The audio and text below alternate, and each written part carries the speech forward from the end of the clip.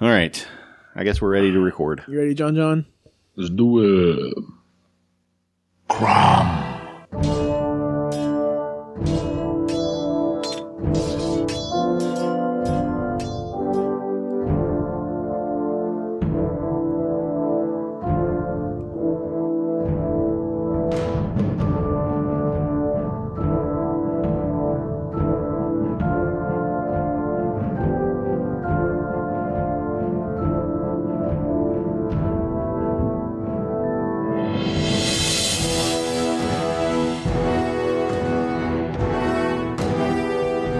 Nebraska?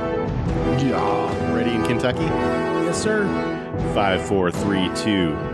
Welcome back, everybody, to the Savage Cromcast, Season 8, Episode 6, Soul of a Turk. I'm Josh. I'm Luke.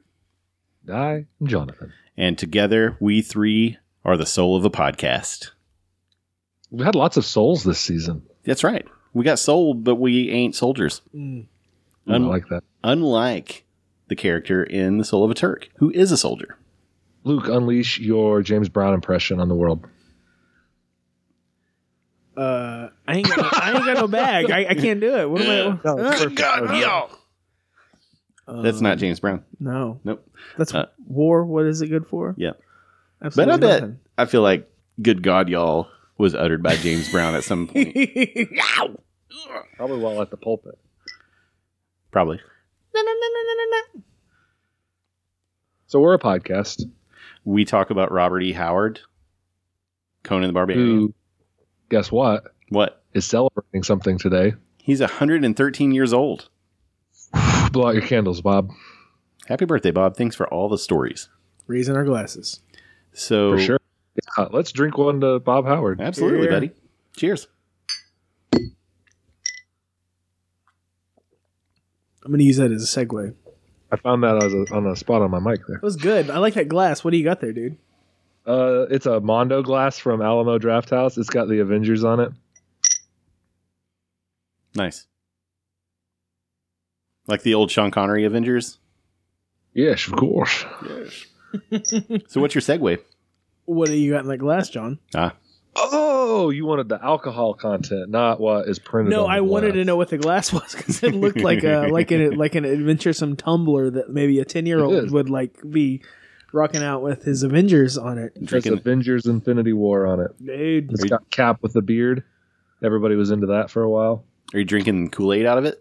I am. Purple Kool-Aid mixed with Kirin Ichiban. Nice. I'm trying a new beer. I've never had that one. It's a lager? I didn't really mix Kool-Aid with it, for those of you out there listening. I'm glad. That would be gross. That would be gross.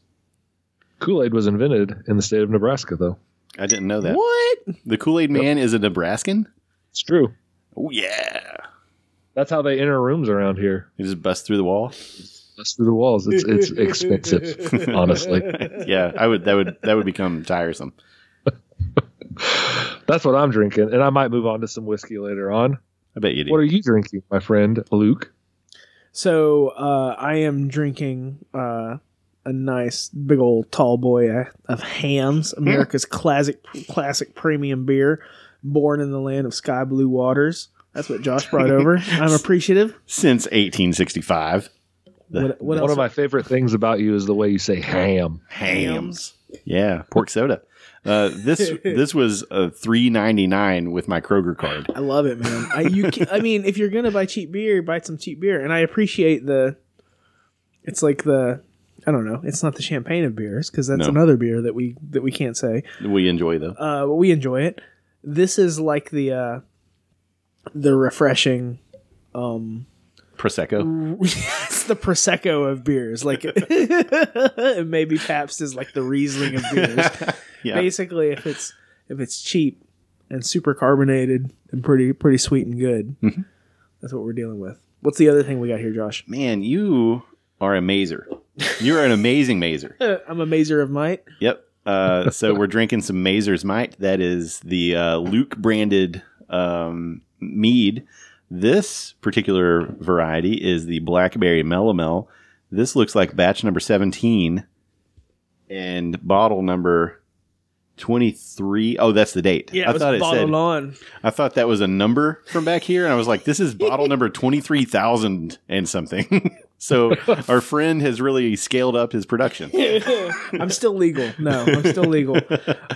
My wife, as we rolled over the new year, I was making like a tag for the batch that I've got going now, and it's like batch number 25. And so she was like, "What's that 25 mean?" And I said, "Well, that means gallons."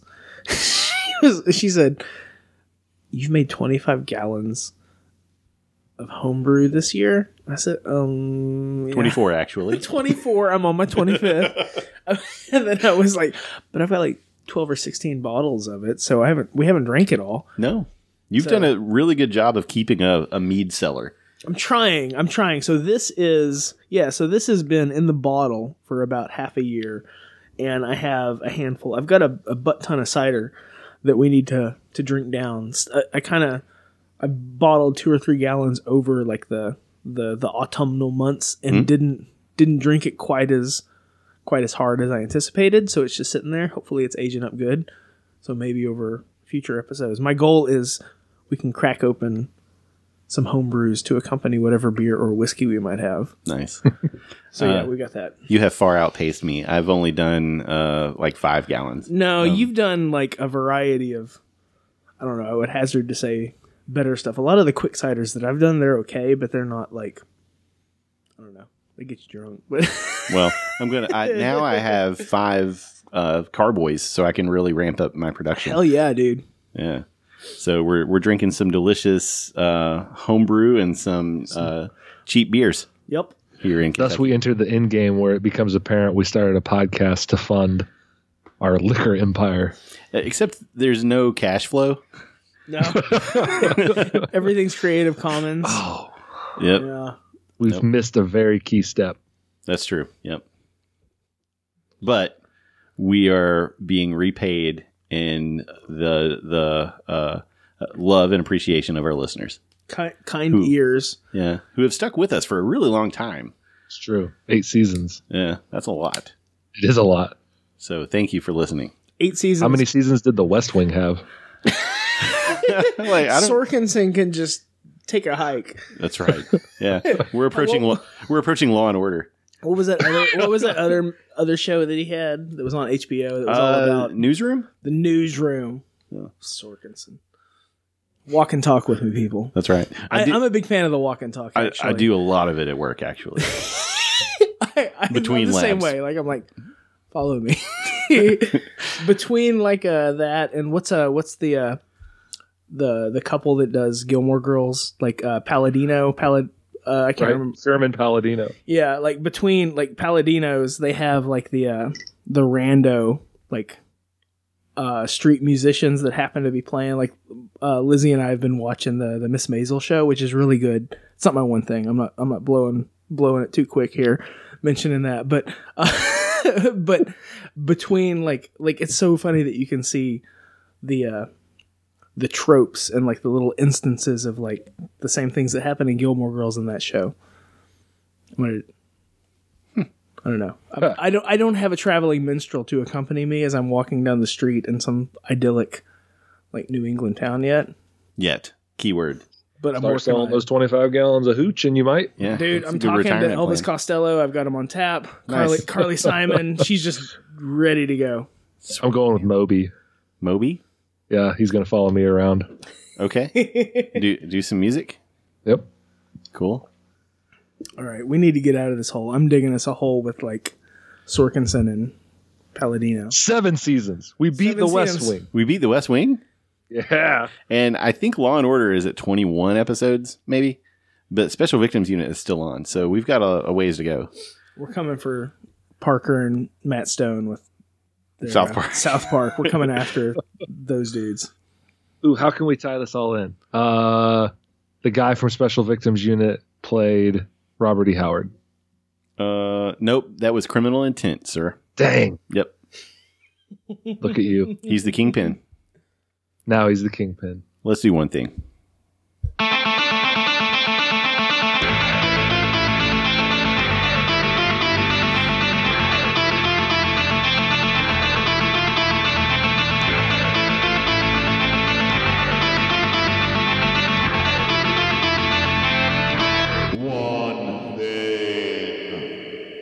feel like that was I like that one. pretty close to a stream of consciousness little intro there. I think, yeah.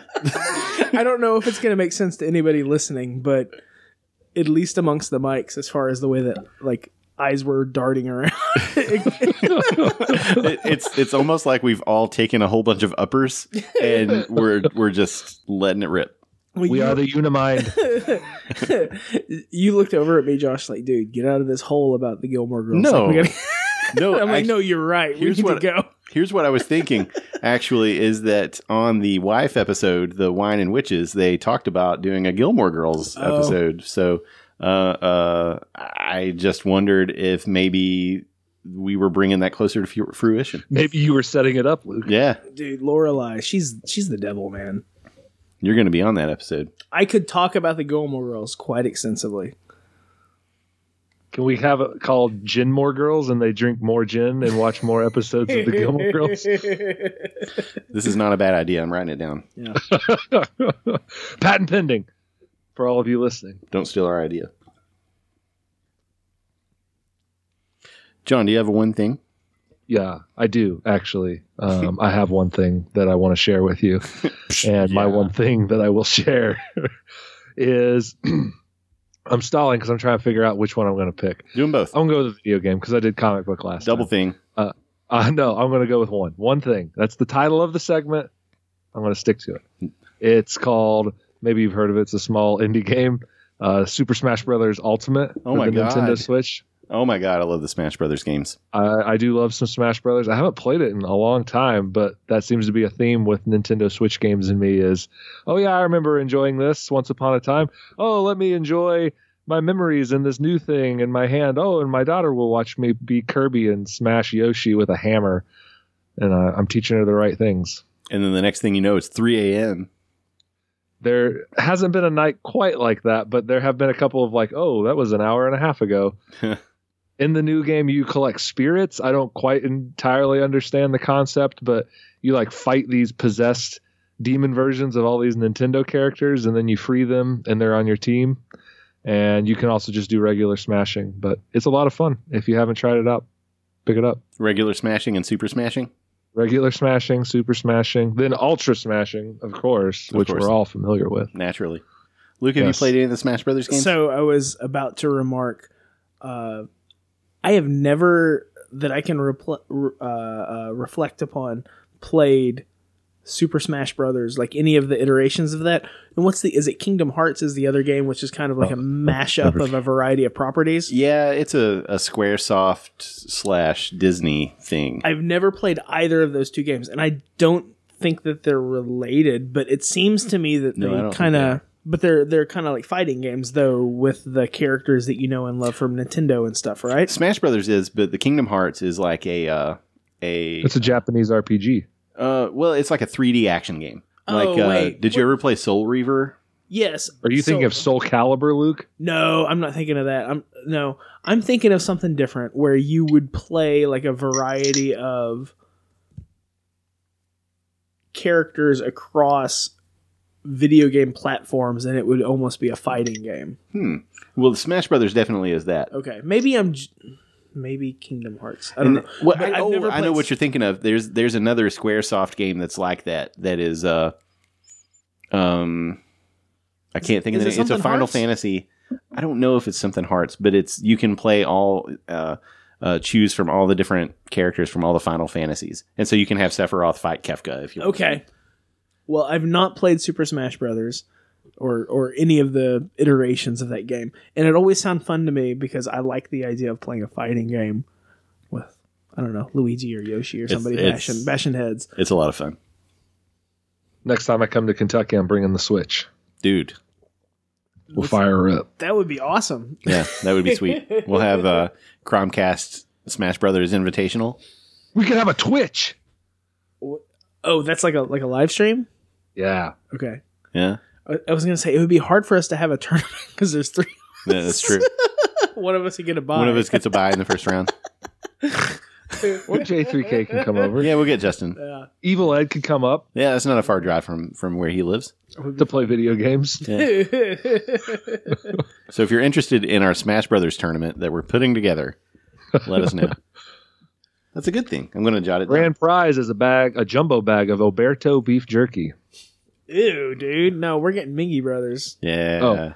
We're getting real jerky. Moist. Not like puppy dog food. Leather. I was just saying, it's not real, Luke. Oh. Well, if we're talking about real. prizes, We're bringing it into the world right now. We're getting legit jerky. We're birthing this video game baby right now. Okay. Hold my hand. Well, I'm glad that my one thing could spawn so many other things. I'm your idea midwife. We're bringing this into the world. Get us out of here, John. Move it. Yeah, go for it, Luke. This guy? Okay. Yeah. My thing is a record that I purchased. It's called Olias of Sunhillow, which is a weird ass title. I don't disagree if you were to come to that conclusion, but it's an album by John Anderson, I think from like 1976. Okay. Oh, I'm looking at it here. So he's the dude. He was one of the guys that was in Yes. He's the lead singer in Yes. It's a fun trip, man. It's a crazy story. So this album is his first solo album, and it was inspired from the artwork of the Yes album, The Fragile. And so if you're familiar with any of the Yes materials, that's the cool album that has like the planet splintering apart, and there's a weird like fishy spaceship that's like going out into the nether void.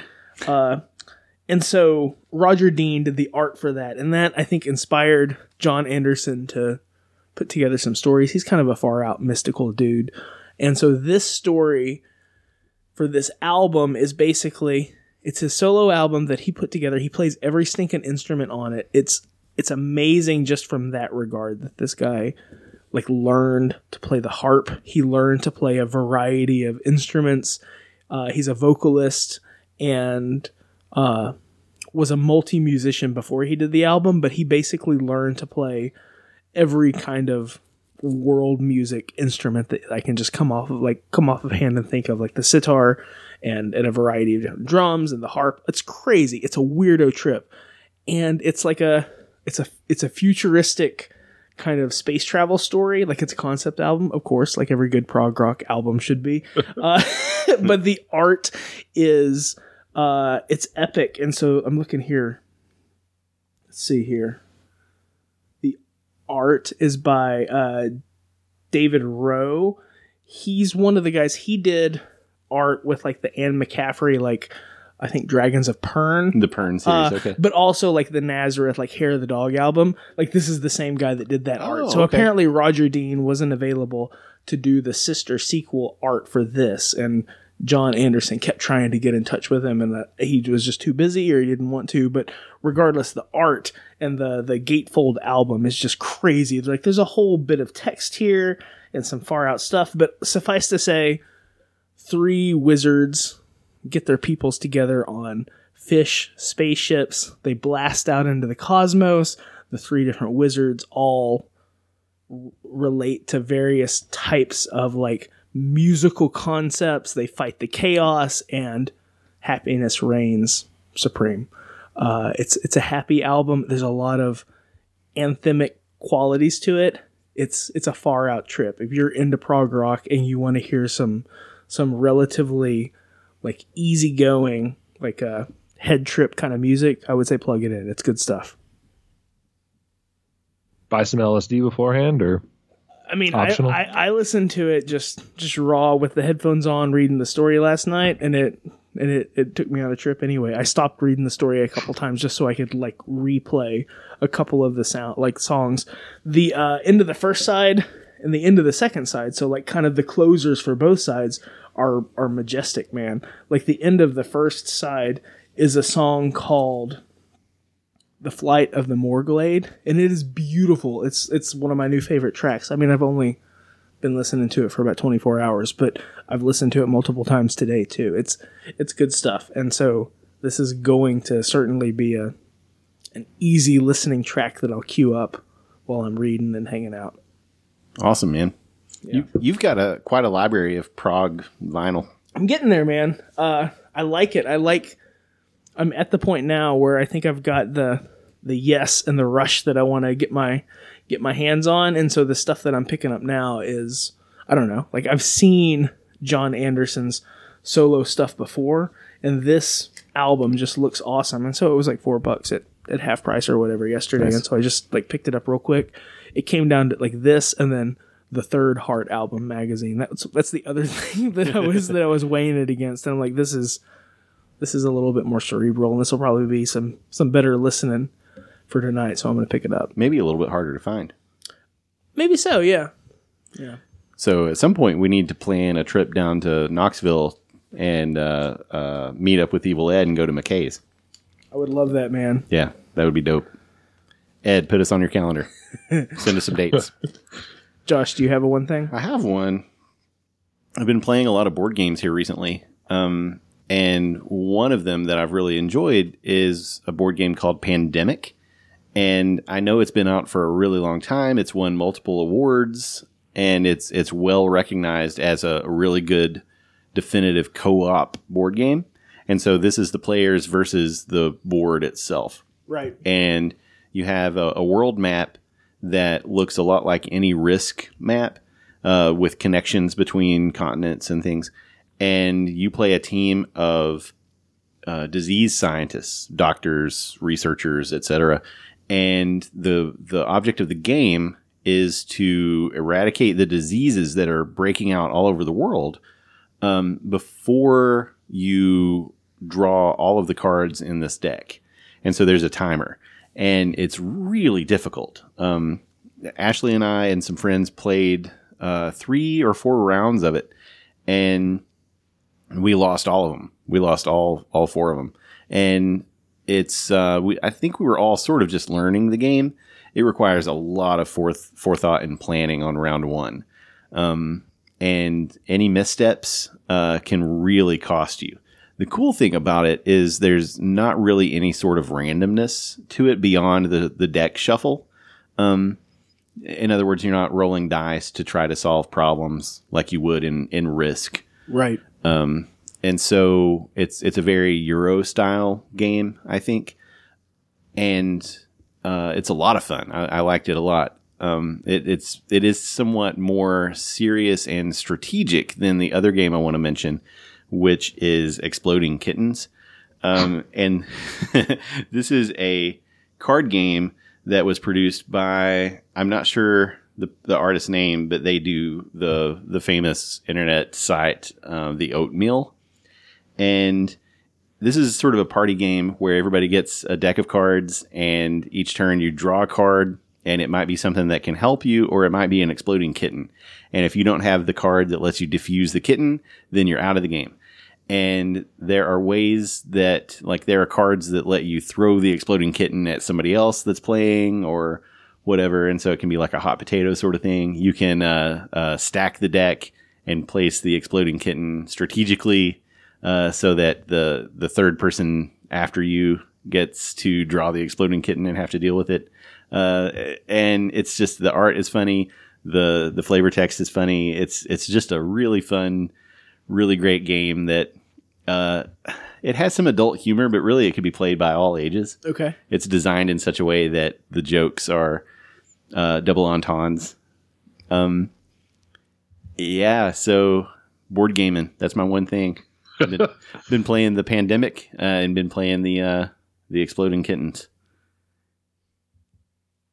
Nice, man. I've been wanting to play Pandemic for a while. It seems like it would be a pretty intense kind of experience, but I don't know, just sitting around the table, really being able to put some time into it seems like it would be fun. It's cool. I think it would be it would be a lot of fun to get a group of about 6 and sit down and have some whiskey and try to eradicate the diseases from the planet. Cool. We could do it. We should watch Outbreak beforehand. Can we get the suits and wear them during the game? You have to. It's in the rules. Oh, cool. Yep. Cool. You have to have a hazmat suit. Even better. Yep. So that's 3 meandering things that are very different from one another that you can add to your repertoire. We call it One Thing. Does some good things. We like those things. Those are good things. Them's good things. What's the thing that we're going to talk about tonight, though? The Soul of a Turk by Achmed Abdullah. I'm going to say Abdullah and not Abdullah. It's funny that you say that because I was trying to listen to a podcast earlier that talked about another one of his stories, which I think is called Fear. Oh. I just looked up Achmed Abdullah on Podcast Addict, and I listened to it, and that was the very first thing they did was they said, Achmed Abdullah, and I was like, nah, I'm out. Do you want to name drop the podcast or no? I actually couldn't tell you what the name of the podcast was. I just clicked it because it said it was Achmed Abdullah. Got it. So we said some things about this author on the very first episode of this season. And now that we've done a little bit more research and taken more time, it seems as though the things we thought about this person may actually not be true. Which is awesome. I think it's pretty cool, but it is also somewhat frustrating. So tell me more about that. Why is it frustrating? It's frustrating because I want to know who this person was. And so this gets back to that quote or that writing from J.R.R. Tolkien, where he talks about, like, you know, you shouldn't try to learn the biography of an author and try to get into their head. I'm paraphrasing here, of course, because then what that amounts to is you eating a delicious soup and then wanting to know about the ingredients and wanting to know about the bones that made the stock and wanting to know all of the things that are happening behind the scenes when really you should just be enjoying the soup. But in doing this show, I don't know if it's a symptom of that or I've always been this way, but I do want to know about the person that produced the content that I'm enjoying. And I would say maybe it's more frustrating in this case because it would be like eating some soup out of a can that's written in some sort of cryptographic language that you can't really decipher, because there's no way to know anything about this guy right from where we're sitting in history at this point. Yeah. Like even Jeff Shanks, pop culture archaeologist, I don't think could uncover who Achmed Abdullah really is at this point, right? That sounds like a challenge. Well, if he accepts it, then I would be happy to see him prove me wrong. But, oh, Jeff. He can't prove you wrong because nobody knows about Achmed Abdullah, right? It's kind of a weird situation. How would you outline it, though? Like, what's his deal that we know of? His deal is that he purported himself as a relative of the Russian monarchy, specifically the Romanov family, and he said that he was the son of the cousin of the Tsar, perhaps? Yeah. Achmed Abdullah is the preferred pseudonym of Alexander Nikolaevich Romanov, the son of Grand Duke Nicholas Romanov, the cousin of the last Tsar, and Nurmahal Durrani, an Afghan princess. But this person, no one can confirm that this Romanov was actually a person who existed. And even more broadly, I mean, from what I read, his autobiography is a bit fluffed up. Like there's bits of adventure. It's a little bit hard to take anything that this guy says with a grain of salt. Exactly. Yeah, you can't take him seriously at all. Yeah. So I mean, and that's kind of, I don't want to say it's cool, but there's a little bit. It is cool. I mean, well, the rock star like Steranko mentality, like larger than life. I'm gonna like have this picture and this vision of, you know who you want me to be. That's who I am, right? I can write this way because I have these experiences under my belt. Like the couple pictures that you can come up with this guy. One of them is him like coolly smoking a cigarette, right? Like there's a handful of pictures of Achmed Abdullah that you can come across. One of like he's super cool. The lie is better than the truth. Yeah. He's wearing a cravat or a robe or something. Right. It's hard to tell. Yeah. Yeah. Well, so just to cover the breadth of this, because to me, it's a very well thought out ruse. He claims that he was originally a Orthodox follower, right? Like Orthodox Christianity, but was raised by his Muslim relative, so he converted to Islam. At the age of 12, he went to Eton and Oxford, And he claimed but that upon graduation, he joined the British Army. He rose to the rank of acting colonel during his 17-year military career, claimed to serve in Afghanistan, Tibet, and the Young Husband Expedition. He was deployed in Africa and China, and also with the British Indian Army in India. In addition, he was also a colonel in a cavalry regiment for 1 year in the Turkish army as a British spy. He claimed to have mostly spent time in the military as a spy because of his wide knowledge of Oriental and Middle Eastern customs and religions. He also said something along the effect of he was made a British citizen by an act of parliament and had been convicted by the Germans during the First World War as a spy. But Eton and Oxford have no record of him attending their schools. It's true. I don't know about the veracity of his military record. I mean, it sounds like the dude was telling some windy stories all the way around. It's hard. I mean, surely he was telling some porky pies. There's some kernels of truth within all of this, almost certainly, but it makes for a much more favorable eye towards like the writing the guy was putting out. Like it's adventure tales. There's blood and thunder and veracity on the page. Like, sure. Like he wants to be that. And there is a Howardian aspect to this guy, like not in terms of being a Robert E. Howard analog, but he's like a Robert E. Howard character writ large. Like he's going on adventures. He understands how to navigate civilization. He's also done evidently some barbaric things. He is a writer. He wrote stories for the Argosy, which, you know, that was the target to hit at the time.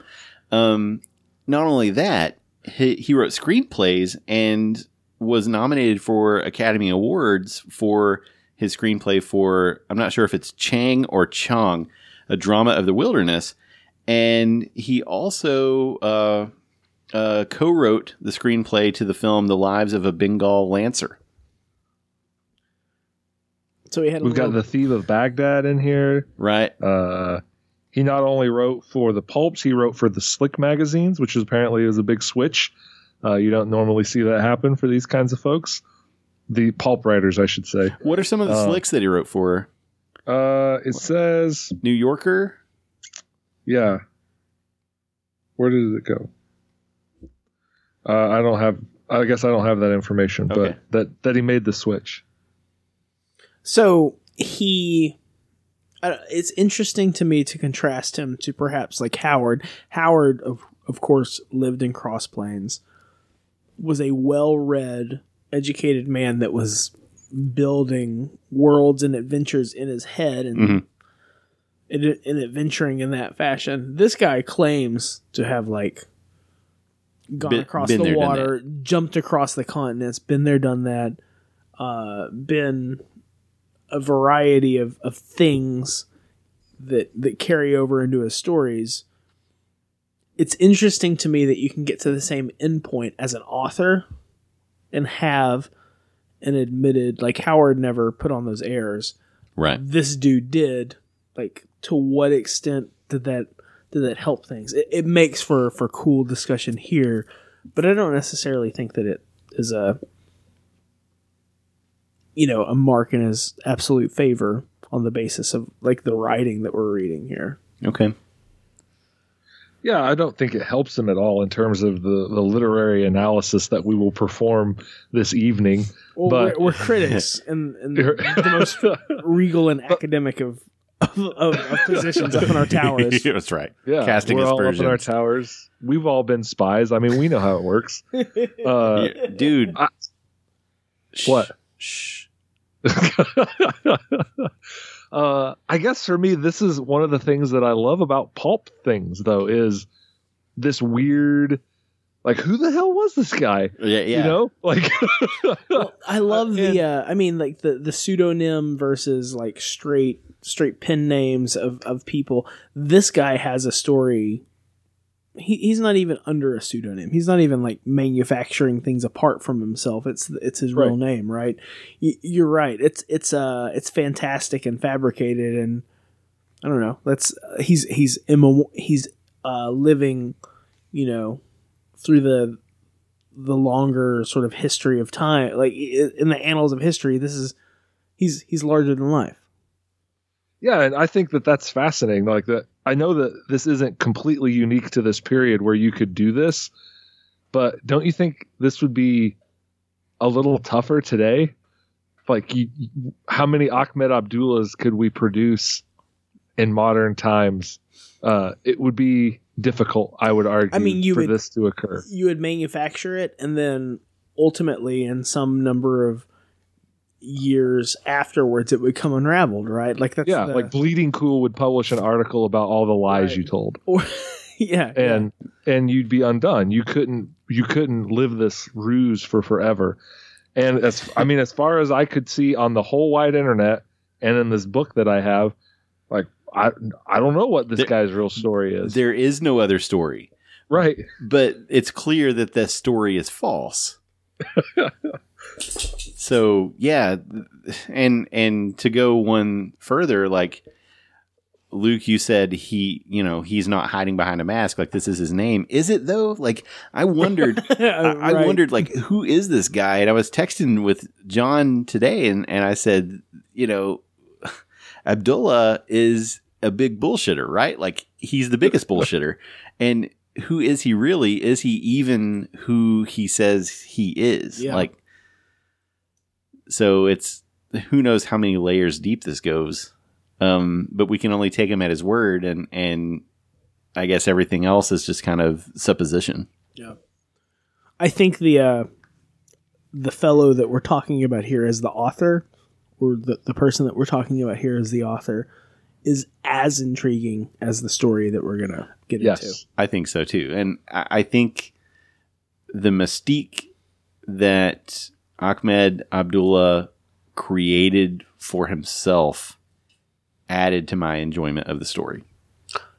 I would agree, for sure. It's absolutely the reason that I wanted to include this, because to me, just the brief snippet that I saw when researching stuff for this season was, there's this guy, he was actually Russian, but maybe he wasn't, but he went by Achmed Abdullah, and he wrote all these stories, and he got nominated for an Oscar. Like, that's a crazy story in of itself. He could be, like you said, Josh, he could be a pulp hero himself. Yeah. So it's pretty cool. That's Achmed Abdullah. So, aside from the author, what do we know about this story? What are the ways that we might think about the writing that Achmed Abdullah, provides to us? I saw that this story was included, like, maybe within the Big Book of Adventure. I saw that within a couple different publications, but I read it through archive.org. That's how I read it in the Big Book of Adventure Stories, as edited by Otto Penzler. Oh, nice. So that's the thing that I saw. So that is a Big Book of Adventure Stories. Right, yeah. That's and it seemed like it was just sandwiched right in the middle of that, right? It's part of the section that's called Sword and Sand, I want to say. Okay. Yeah. So yeah, it's just wedged in the middle of the whole thing. Sand and Sun. Sand and Sun. Does it have any kind of information about the story itself or the author that we haven't already discussed? The Soul of the Turk was first published in Abdullah's collection Alien Souls, which is from New York, McCann Publishing, 1922. Yep. And it has a bit of information about Achmed Abdullah. It's got about a page on each author that it puts before the story. And it talks openly about, authoritatively almost, about this guy is this Russian dude. He's a cousin of the last Tsar. This is all true. He was in the British Army in 1900. He was a spy. Like, it buys in wholeheartedly to the story of Achmed. So if I just read this and not the internet, I would be like, yeah, Achmed Abdullah, the guy that saved the world in World War I. Well, so Josh, did you read it through archive.org? Archive, yeah. And so that's a scan of the alien ones. Yep, like Alien text, Souls. or Alien Souls, yeah. So that's what's linked on our sort of road to the east So you can read it that way. Mm-hmm. That's the first publication of this story, right? Yes. Yeah. Yep. And I think there have been a series of subsequent reprints of this book. I did do a brief search for it on Abe Books, and I think the cheapest I saw it was about $30. Okay. So it is kind of a pricey collection to get, but we'll be sure to post a link to the story on archive in the soul notes in the show notes, and that way, if you don't have access to this via a hard copy of the collection or the big book of adventure stories, you can still read it. Right. And the quality of the scan is remarkable. It is good. Yeah. I like that you're able to sort of pull it up on a page by page basis. That's how I read it, just on my e-reader, and I could, just like I was reading something on Kindle, you were able to go like page by page. So it's not hard to read it, courtesy of archive. Yeah.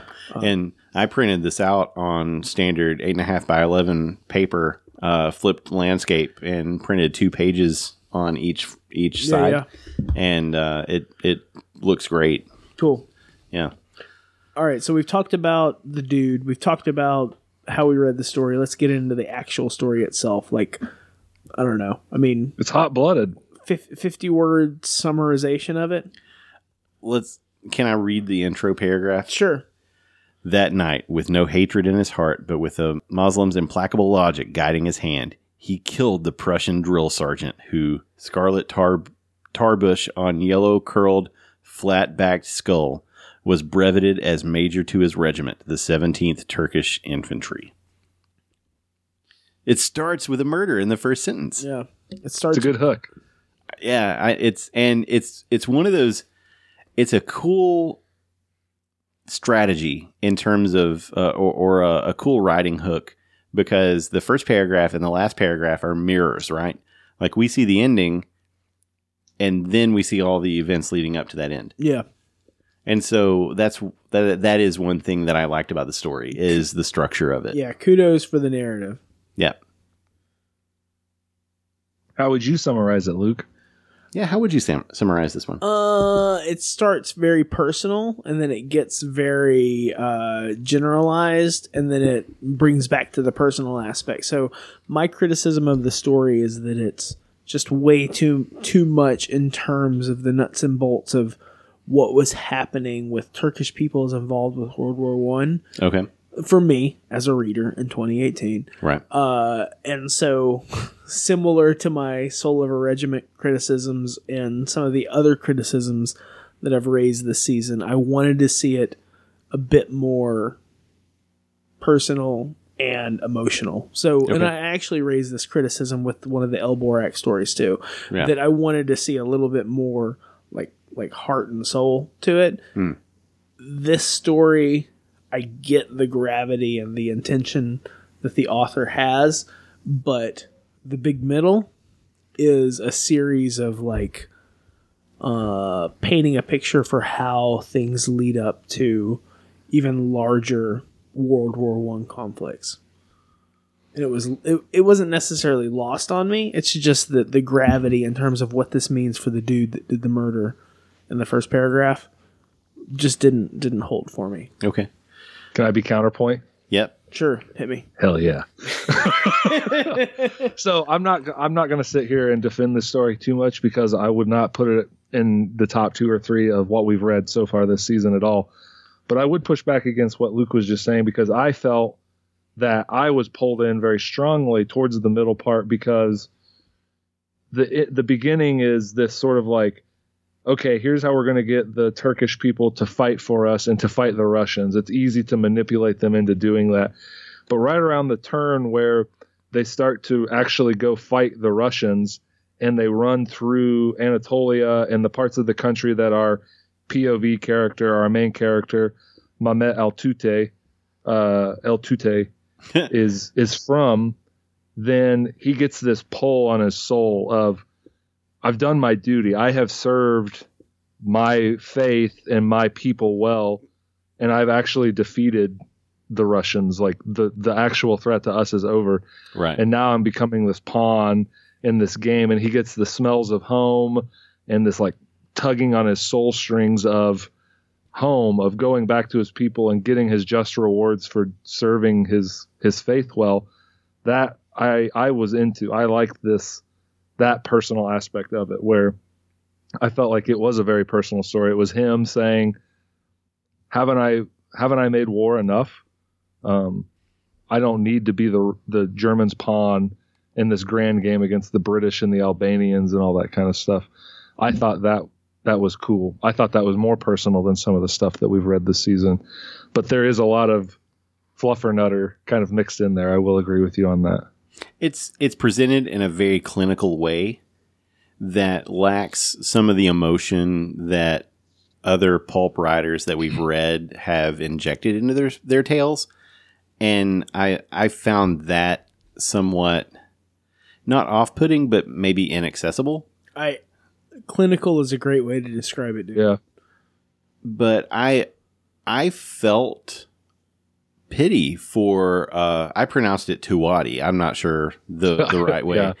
I felt sure pity we're not saying it right. for a POV guy, because it's pretty apparent that his worldview and religion and relationship with God and relationship with his countrymen is being preyed upon by forces that he trusts to tell the truth, right? And they tell him that the Russians are coming. Like, they're your people's enemy of old. You know the stories of what they've done before. If they come back, it'll be 10 times worse. We've got to rout them before that happens. And that's enough to convince him and many others from his province to march off to war. And so they say goodbye to their wives and their children, and with minimal food and brackish water and no real supplies to speak of and subpar weapons, they're able to subdue and conquer a whole lot of people that they perceive as enemies, to protect the ones that they love and their religion and their relationship with their God. And over and over throughout the story, they are taken advantage of because they are good fighters. It turns out that our POV guy is the last of his countrymen to survive and make it through to the end. And so he's the last one to ride off at the end to go back home. And even though it is kind of clinical in the way that it's presented to us, I did feel some emotion toward our POV guy just from the descriptions of what he had to go through and how he was being manipulated. So I know it's different, but as I was reading it and as you were just describing it, it came to me again. I think of like the first Rambo movie, First Blood. Yeah. It's a different kind of story, but the same way that soldiers are used. Like that theme, that is a strong theme. Like that is something that we can come back to over and over again since the beginning of time to like 2018. It's resonant. So the gravity of the first and the last paragraphs of the story hit me, and it comes back to that multiple times over the story. But that detached nature, or clinical, that's the way you referred to it too. It's a little bit like if we would have got a little bit more personal experiences maybe of the protagonist with, like him on the battlefield, something like that. I don't know if that would have made it a little bit different, but I agree. Like I definitely see the way that this story is meant to resonate with the reader, and the way that at least it did resonate with me to some degree. Mm-hmm. I feel like that part of the clinicity of it comes from, we know what happens. We know that he kills his commander. Oh, okay. Yeah. So for me, it's the part that I didn't like about this story is that it's presented as this has to happen because this Turk guy is so simplistic. Like his worldview is so simplistic, and he feels that he has fulfilled his duty, and now he can just murder this guy. Like I thought that knowing that was what was going to happen, it makes it too simplistic. But if we had built to that boiling point, to that breaking point, to that I have done what was asked of me. Why would you ask more of me? And then he kills the guy. I think I would have liked this story even more at that point. So what if it had started on paragraph 3 where someone says to him, Allah's peace on you, brother Muslims? Like, I would have even preferred it just to start jihad, holy war, kill for the faith, and blessed messenger Muhammad. Yeah, I misread. And say the Turks are now at war. Yeah, okay. Because the Russian is coming. That's kind of cool. I mean, I see where you're going with it, John, and that, I don't know, that seems more like motivating to me. Maybe I think with a current audience that would sell for sure. And if he heard that and then went back to his home and looked at his wife and looked at his children and thought, I'm old, and I did like the description on page 98 of Alien Souls where it says, for like himself, he's talking about his countrymen here who are being called to war. They were simple Turkish peasants, bearded, middle-aged, patient, slightly roomy, who had been drafted into the army and thrown into the frothy, blood-stained cauldron of European history in the making. Like, these aren't like young, virile 20-year-olds. They're not quite Cleth the Cossack. Right, who's like a total like shady shyster, like through and through. Right. These are just dudes that want to get on home. Yeah. Like, they are middle-aged dudes like working and fighting their hearts out. That's the sentiment. Yeah, and I think that's the bit that people can relate to. Yeah. Like, regardless of time or setting or whatever, like that is something that makes this character relatable. Yeah. Especially when you throw them into the Prussian, German, the machine ideal, right? On mine, it's on page 333. It makes no difference. Schlechte Beispiele verbaden gute Sitten. Bad examples spoil good morals. If we let the Kurds do what they please, someday when we least expect it, these stolid Turks of yours will take the bit between their teeth, and then there will be the devil to pay. No, I am a Prussian. will have discipline. Discipline is going to win this war. I shall make an example of these fellows. And then there's a firing squad and people die. And when you put that up against our modern reckoning of World War I, this like discipline and this old military ideal of we'll just pour as many people into the hopper as it takes.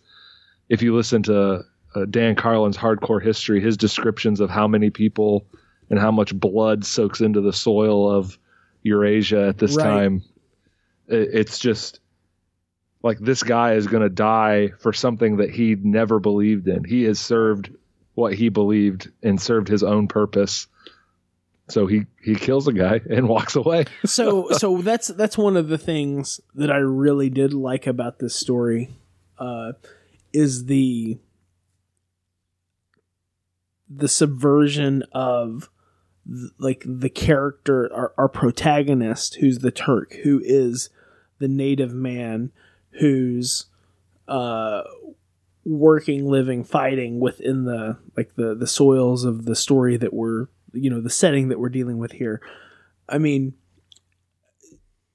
German peoples face a lot of stereotypes and a lot of hardships on the basis of a couple world wars here, but I like at least that the native peoples are given, like, there's agency and there's motivation and there's action. Like, all of those things are embodied by our Turkish protagonist. And I don't like to see that the German, military commanders and the leaders of the Turkish people are, like, quote unquote, the bad guys. But I do like to see the subversion of at least the tropes of, like, compared to the Talbot Mundy story that we read, or any number of other, like, white savior type narratives. This is different. This is not that. Yeah, right. Right. He isn't saved by becoming more Prussian.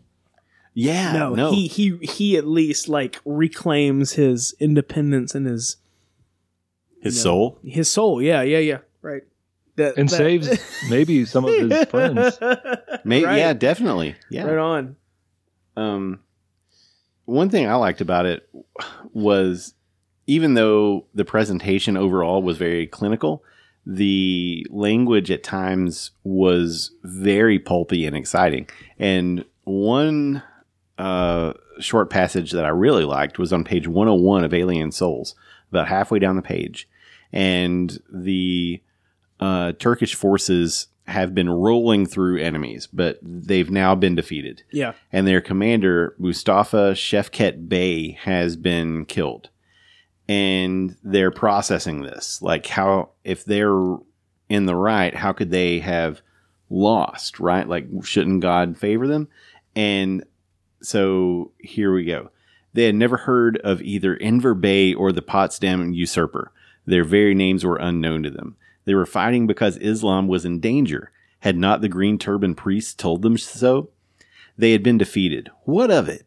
That too was fate. Fate, which comes out of the dark like a blind camel with no warning, no jingling of bells. Like, that is so cool. Like, it's evocative of this acceptance that, bad things are going to happen to you. Mm-hmm. Even if you believe that you are in the right, like, it's possible that things might not go well for you.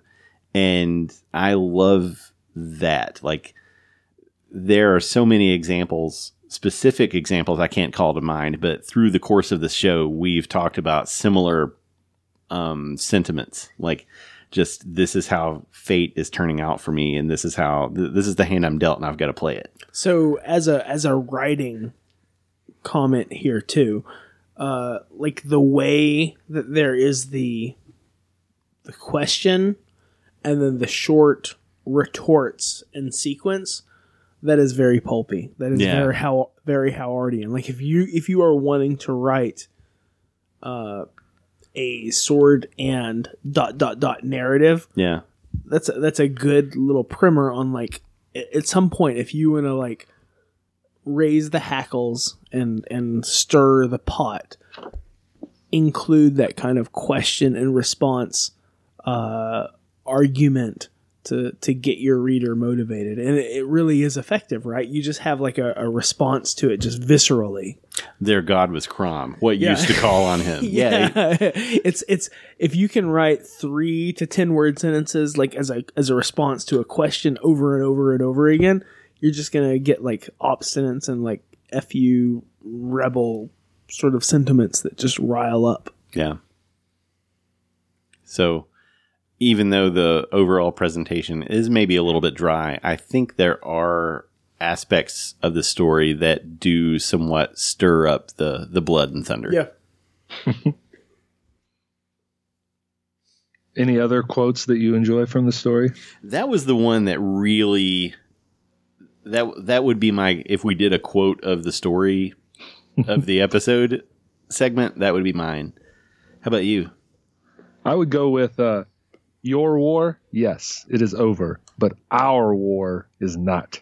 And you are going to fight for us, my friend, and you are going to toe the mark and fight well, for, he laughed unpleasantly, remember our Prussian slogan, discipline, discipline. Just the, like, I don't know, like, Luke was talking about this German-Prussian hatred that has been engendered in the world over 100 years. That, to me, like, you could just encapsulate everything that you hate about war and about manipulation and politics. Right. That's it right there. You're going to die for us because that is your lot. Yeah, that stood out to me too, man. It engenders such rage. Like the authoritarian. Yeah. Die for me. Yep. Bleed for me.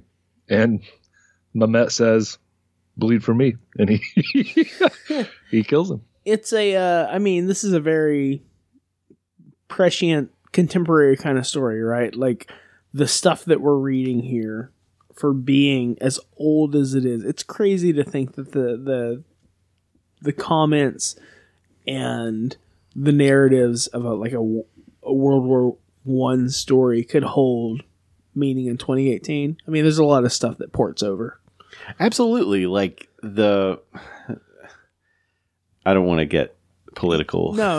I mean, but like using religion to manipulate people, and just like thought paradigms, right? Like, yeah. Or even to think outside of religion, to manipulate somebody's patriotism, right? To say if you were a good American, you would pick up your gun and go off to wherever, Iraq or Afghanistan or wherever it is, and you'll toe the line and you'll do what we say because we're the ones in charge, and you won't question it. Like, that theme is certainly still very relevant. Absolutely. And the fact that this is an Islamic story, right? Like, there's deeper layers that we can't even get in. Like, we just, that we're out of our depth with that, right? But the interplay of religion and patriotism and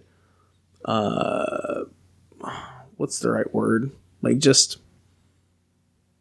I don't know, like you versus them or othering, like the way that you're able to sort of play that to a favor. I don't know. There's a lot going on here. John, what were you going to say? I was just going to say, I find it interesting that we would call this prescient, that we would say this is before its time and not call ourselves redundant. That the reason that that we feel that way isn't because 100 years ago this is what they were going through, and now we're going to put people through the same stuff in the next couple decades, right? Well, it never ceased. That's a great observation, dude. Yeah, absolutely. Yeah, and that's the sad, like, that's the melancholy or the sadness that you feel in this story, and that I think that we feel in 2018 too, right? Like, there's 2019. Oh, that's right. Yeah, that's okay. We're in a new year. I forget this, dude. It's still January. Well, by the time this episode drops, it's going to be a little ways away. Yeah, that's true. But I mean, you don't escape that, and that's the sadness, right? Yeah. We painted ourselves into a downer. Oh my god. Well, it is kind of a downer, isn't it? Like, it starts with a murder, and then we see what precipitated that murder, and it is relatable, and that is disturbing, right? It's disturbing that this is still prescient. It's disturbing that you understand why this guy went off to war, and you might not approve of it, and you also understand why this guy murdered his commanding officer. Like, I don't know. The more we talk about this story, the more I kind of like it. Yeah, you guys, you do this to me. Like, as we talk through things. I mean, I read it last night, and I dug the intro. I dug the closeout, and the middle seemed a bit draggy, but I was engaged, and there was bits and pieces of it that pulled me in. But, you know, talking through this stuff hammers home the intentionality behind what the author was going for. Yeah, it's good. To steal an online quote from the younger generation, like, this evokes a big mood. I still don't totally understand that statement. But like, it makes, that's because it's yeet. I don't even know what that means. How do you spell that? How do you spell that? I don't know. All I know is nothing is on fleek anymore, because that is 2015 speak. And there's something about tea. I don't know. Yeah, we're not cool anymore. Lost me. But not the point, that we ever were. But it does have heavy. It's heavy. There's gravity to it, man. Yeah. Even though it's set against this larger, less personal backdrop, I still think what the author was trying to do was get you to see how the manipulations of individuals toward individuals as a result of larger, grander scale political machinations would impact the people being manipulated. Like, I think that's what he's trying to do. I don't know that it's necessarily a masterful execution, but there's enough of it there that made me engaged in the story. It's certainly not my favorite from the season, nor do I think it is on the same sort of categorization of Soul of a Regiment. So I just quickly like poked around. I mean, it seems like, I don't know, the feelings, maybe if I'm using the parlance of our times, the feels that I got from like Christopher Nolan's like Dunkirk. Okay. Like resonate, like this story I think hits at that same note where like when I watched that movie, I very much felt the personal weight of how these stories were playing out on the page, but there was that disassociated, like, I don't know, like the narrative device that's playing out keeps me from like being plugged in the whole way through the story. Mm-hmm.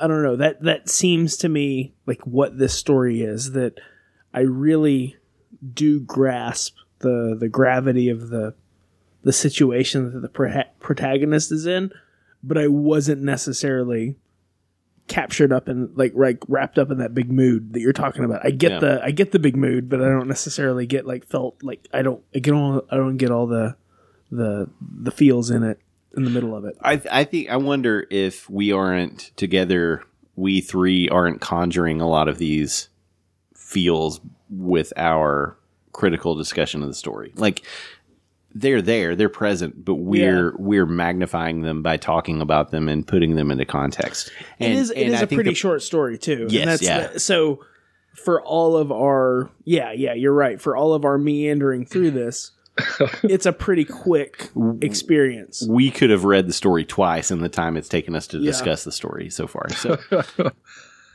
I understand what you're saying, that we do that, we magnify things, but I still think that that's the point of the story, just based on this one passage of only one fact stood out. The Russian was beaten, Islam was safe, and the house of Osmanli. Nothing else mattered. The West Front, Albania, Macedonia, the French, the British, the Italians. No, he shook his head. He knew nothing about them. They were not in his life, his world. Russia was beaten, Islam was safe, and he had done his duty. And now he must go home and look after his fields and his wife and his children. They had been neglected so long. He must go soon, today, this very night, for here he was in the foothills of his own country, where he knew the roads. Yeah. I think that we're hitting on what Achmed Abdullah, whoever he is, was actually trying to say, which is that war sucks people in, and we take advantage of people, and we put them in situations they don't deserve, and we'll take everything we can from them to push our own ends. Us being people, not you, right? And I, Luke, the royal us. Well, right. Like to recall back, I mentioned just a couple of minutes ago the movie Dunkirk. Like, have you guys both seen that? Yeah, I've seen it. I haven't. No, you haven't seen it. So there's a scene. This isn't a spoiler. It's like don't spoil it. Oh, it's a bleep. It's a scene.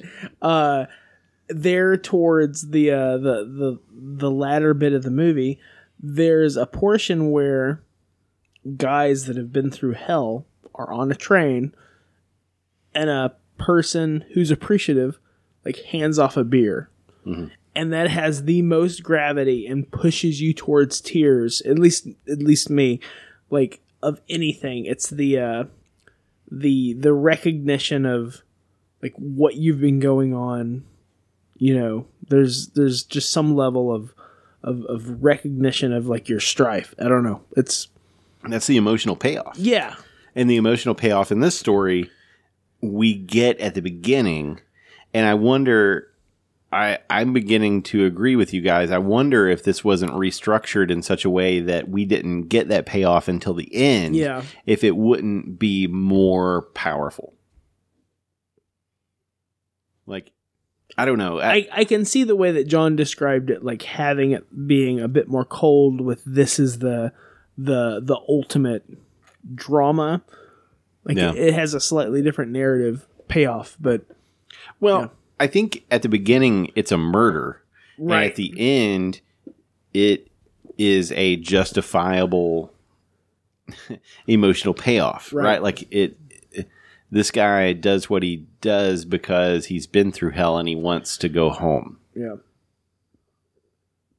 And he wants his brothers and sisters to go home. Like, he wants everyone to, like, their reason for being here is over. So in this act, he is freeing them, I think. Yeah. And so I think that's similar to the handing off a beer. Like, you've made it from the beaches of Dunkirk. Like, you survived this retreat. Right. Here, enjoy this hams. And the way that, John was talking about, like, he was quoting, the roads of home, like it's a recognition of, I don't know, like the tribulations, but you're a step closer. Yeah.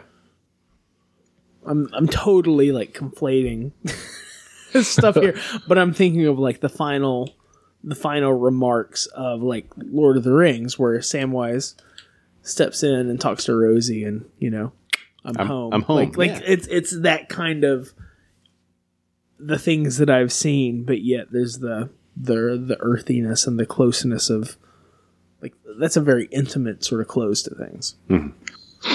I wonder if I feel the way I do about this story because we know what happens to the Ottoman Empire at the end of World War I, which is not good. Like, he fights for country against the Russians, but it's the rest of the Ally, or what are they called in the First World War? Are they not the Allied powers? The Entente. The Entente, okay. No, wait, are they the bad guys? I can't remember now. I've had too much bourbon. But basically the Ottoman Empire that he's fighting for, by proxy, is gone. And we end up with everything that we know for the last 100 years of the Middle East, I mean, not to get too political, but, people being taken advantage of and countries propped up and taking things away from them, and all this stuff that we've seen for forever now, proxy for wars. Everything in our lifetime, is set up by this. Yeah.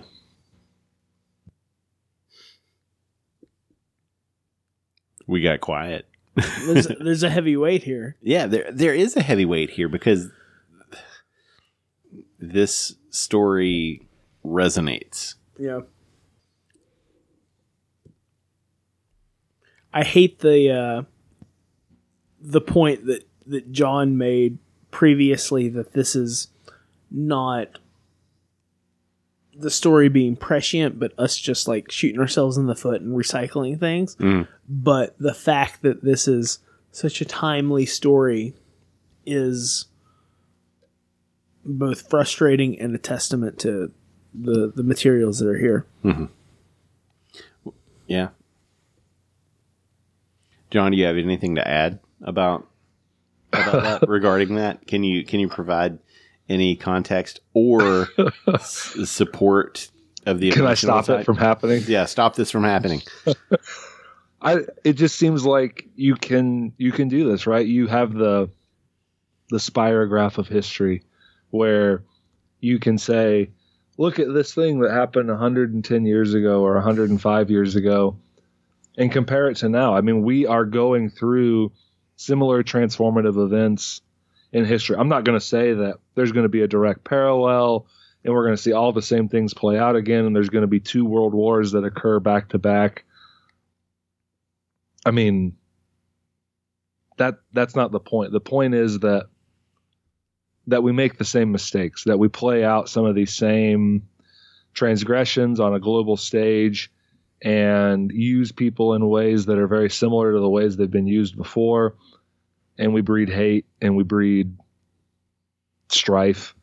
And you can't help but expect things to turn out similarly because you're playing the same old song. People are going to dance in a similar way. I don't know. Now I'm being very cynical. No, but I think you're hitting on a very Howardian theme that there's barbarism and there's civilization, and barbarism will always triumph.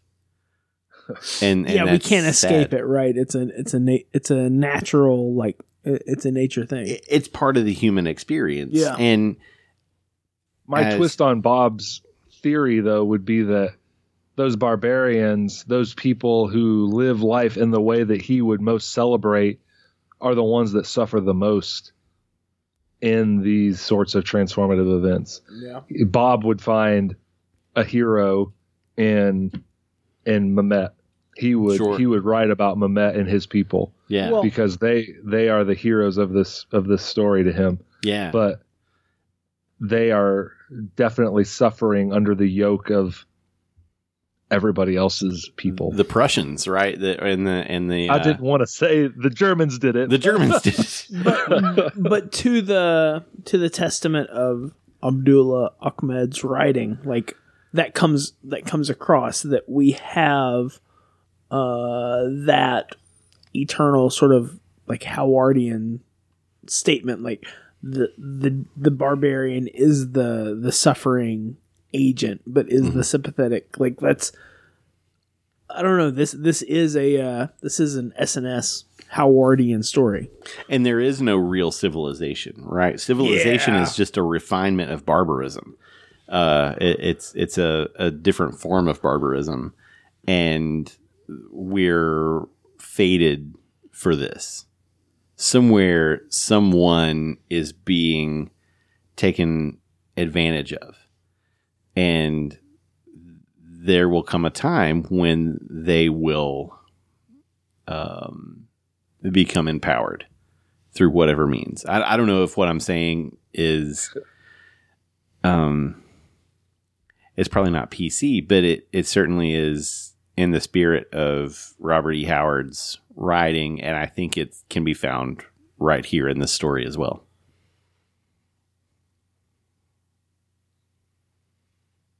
Yeah, because we're not trying to say that. I mean, if you looked at these Turks, you could say they're the doer. They're the Howardian doers of things in this story. Okay. Which is not to take away from perhaps the Prussians and the Germans that are also fighting their side of the war, or the Russians or the British or whatever. It's that they are swept up in the tide of civilizations, whatever. Clashing. Like it's water. Yeah. You know, they were doing what they do. They were living a life, and it was a worthwhile life with people and goats and love and tea and pipes on the hillside and kids and wives and things and kids and wives, and it was good. Yeah. But then, you know, some cousin to some other cousin got a wild hair up their ass and assassinated some archduke with some bomb, and now everybody's got to stab each other to death. And everybody's got to bleed and everybody's got to die. And you got to too, because it's not your war, it's our war. And we wear these colors and they wear those colors, and we don't like the colors that they're wearing, so we are against them. Yeah, this is so. I mean, this stuff was resonant in the late 60s and the 70s with Vietnam. It's resonant today. Like this is my war, not your war arguments. It's, I don't know. It's, man, we're Hemingway right now. We're expats. Dude.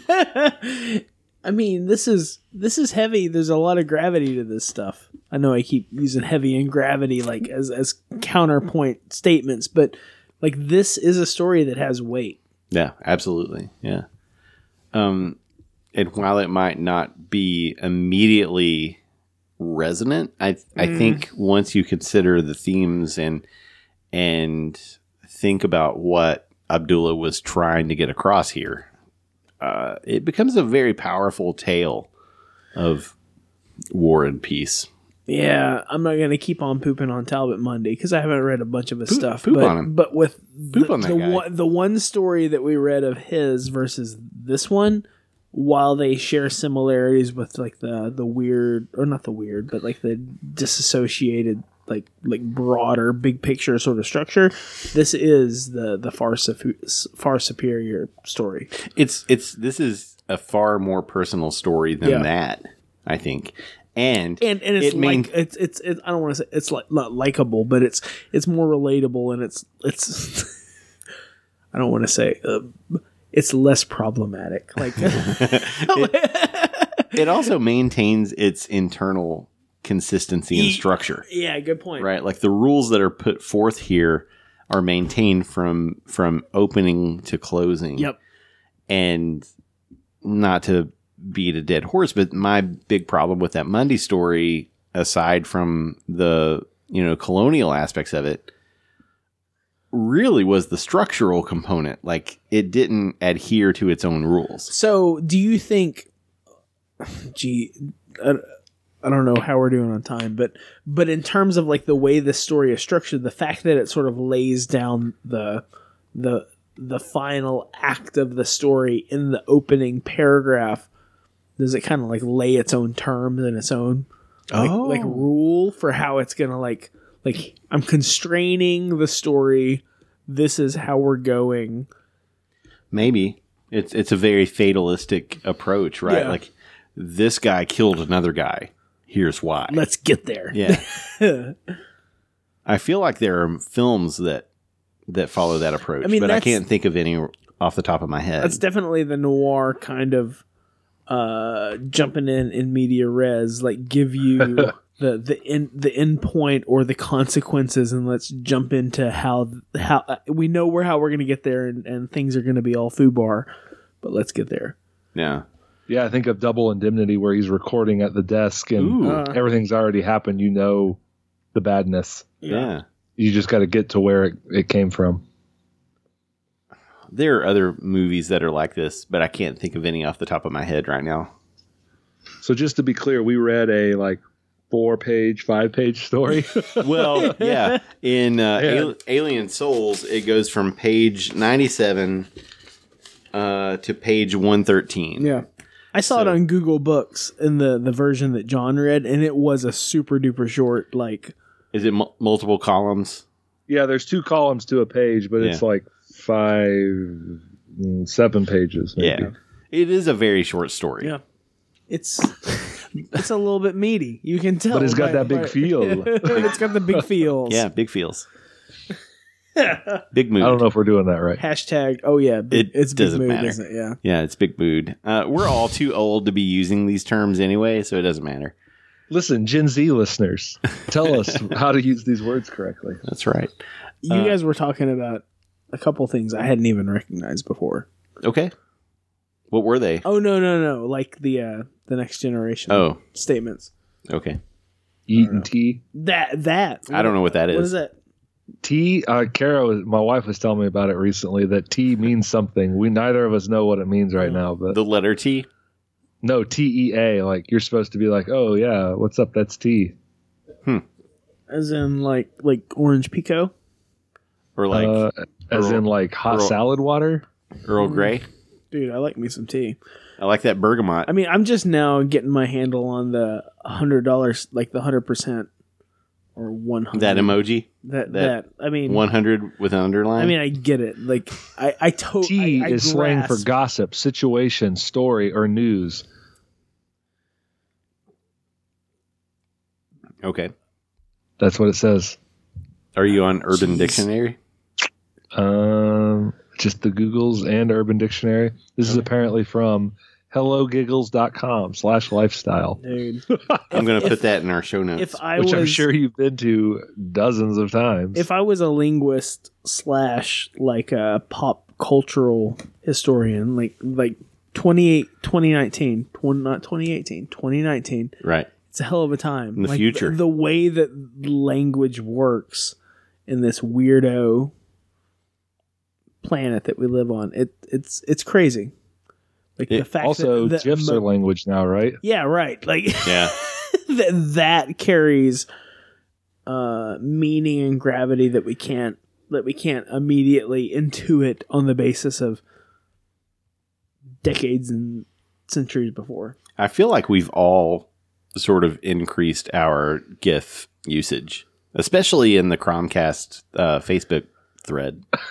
You just like the eggplant, dude. I do like the eggplant emoji. It conveys a lot of intent. Yeah, that's not a GIF. That's an emoji. Yeah. Get with the times, Luke. It's anticipatory. Well, you guys use GIFs. I'll properly say I don't I don't even know. Like, I can find GIFs and I can like paste them, but I don't even know how easily people import them and drop them into social media context. If that makes sense, like It does make sense. you can just find GIFs, whatever, like they're little. Tomorrow, that's all we're going to talk in. But like you find them on the basis of just like some repository. Is that true? Yep, Like, I use Jiffy. There's a GIF bar. Yeah. right. And so Jiffy, your GIF bar on your app of the day or whatever, like whatever your phone is or whatever. But I've not, I don't know, I've not become conversant enough that I'll start like poking around and like, oh, I want to find a GIF for this. Like, say you say something that's quippy and happy and wants to show like ultimate success. Like, how do you find a GIF for that? I already have one in mind. John just sent us a GIF. So what I do is go to this app called Jiffy and search for like the emotion or statement I want to make. Like if it's a thumbs up, I'll search for that. And then You'll say thumbs up. Yep. Happy. Yeah. Happy. Yeah. Dance. Or accomplished. Energy. Happy. Whoa. Big Richard. Big Richard energy, I assume you meant. Oh, I'm sorry. Cromcast After Dark. This is all staying in. This is a little off topic. So let's rein this in. Yeah. And let's close out, I think, with a final thought, given that it is Robert E. Howard's birthday on today's recording date. How do you apply the Howardian model, the Howardian worldview to this story? We talked about it a little bit earlier before. Or, as an alternative question, what Howard story do you want to be reading right now and why? I would say for your second question there, Beyond the Black River. Okay. It's a war story. Maybe it's the opposite of what we read just now, where we're on Conan's side and we would have been reading a Pic's viewpoint Okay. in this other sort of version of it. But I feel like that, or maybe Hour of the Dragon, isn't that the one where he's in a big war? Yeah, yeah. Mm-hmm.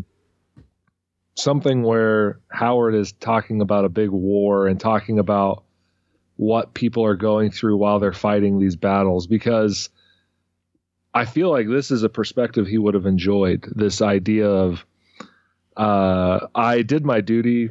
I've done my due diligence. Where is my reward? Yeah. This seems like if you were to put it in a Howardian milieu, this would be like King Conan is going to war and you're one of the Hyrcanian archers and you have been summoned away from your family and you've got to do this thing against this resurrected wizard who you know nothing about, but you just want to be home. Right. You're fighting against Set and stuff from Stygia, and Conan is in the north. Like, you have no idea who he is, what he's doing. You've never heard of him or met him, but he's rallied you to the banners. Yeah. Right. You're caught up in his mess. Yeah. So you'd be reading Hour of the Dragon or Beyond the Black River. Yeah, I guess that's where I'll go. Okay. How about you, Luke?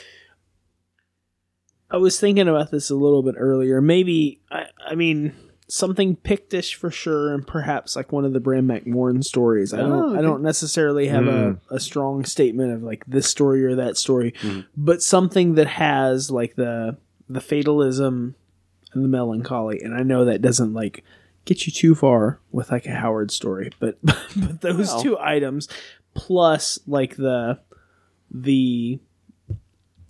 soldiers of fortune sort of story arc, like I think those three elements would get you where you need to be. The Worms of the Earth certainly exemplifies the ends that someone would go to in order to advance their cause. Yeah. What about you? I guess for me, I was thinking about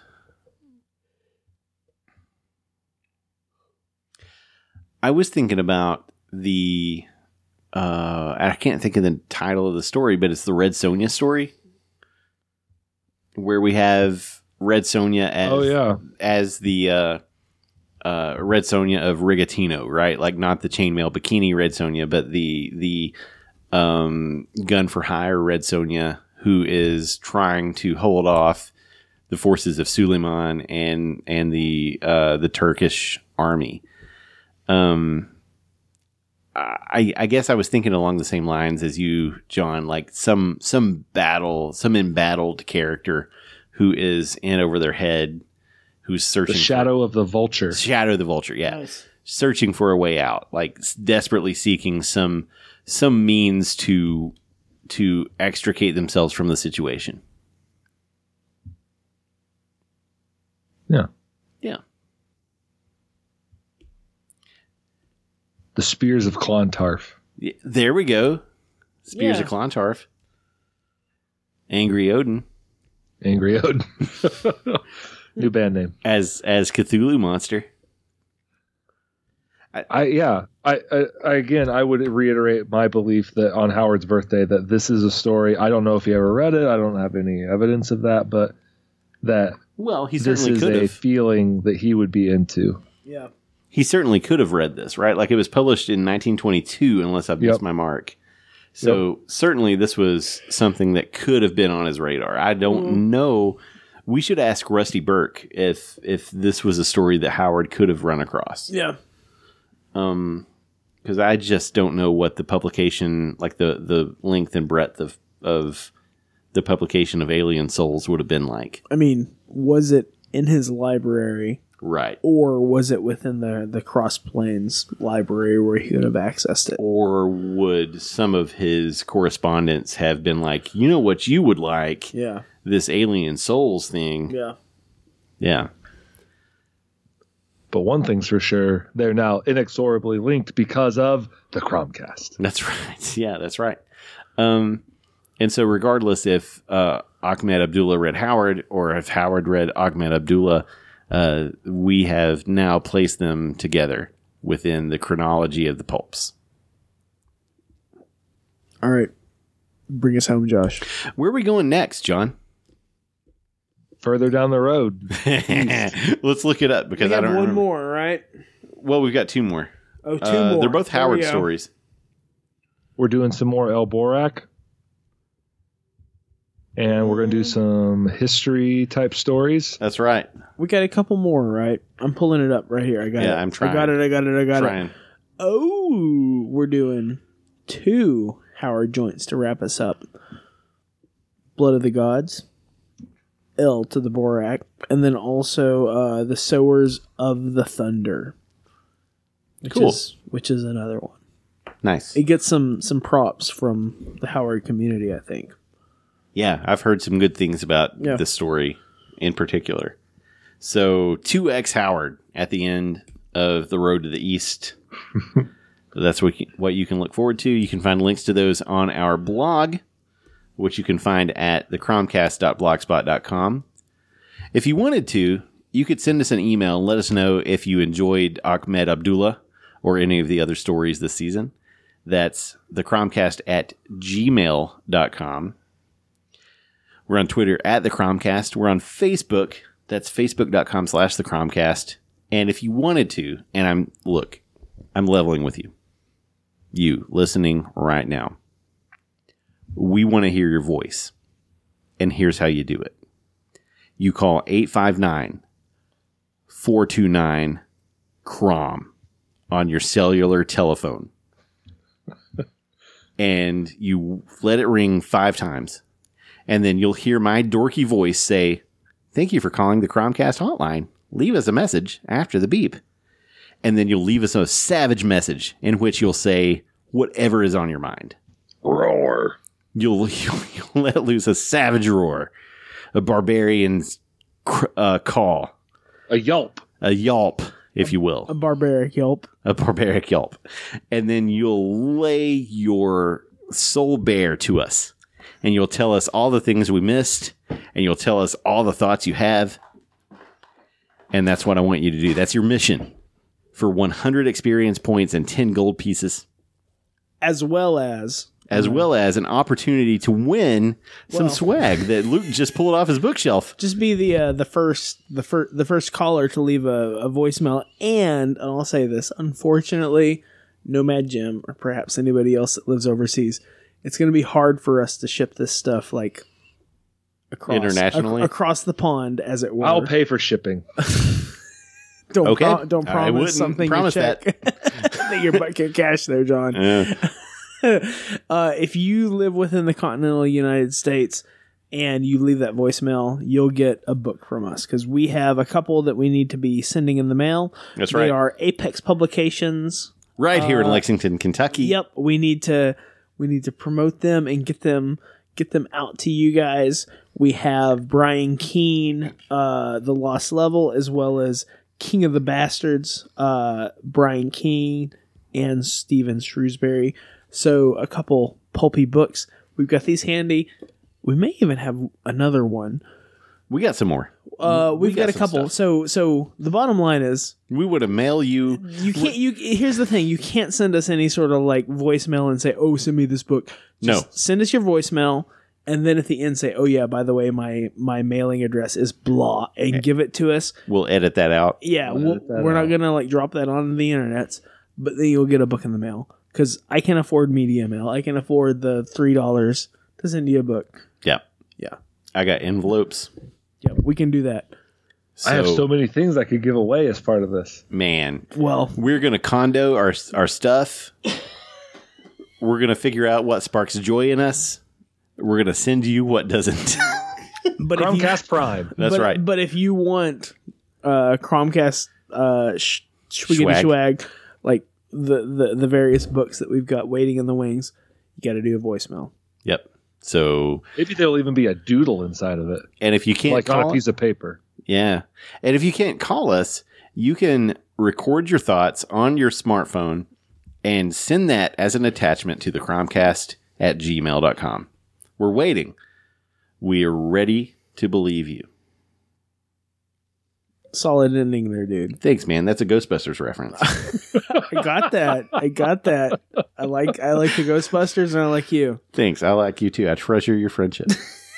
I love that we always circle it back to the Team America reference. I treasure our friendship. And we treasure you guys out there listening to us in podcast land. And we'll see you a little bit further down the road to the east.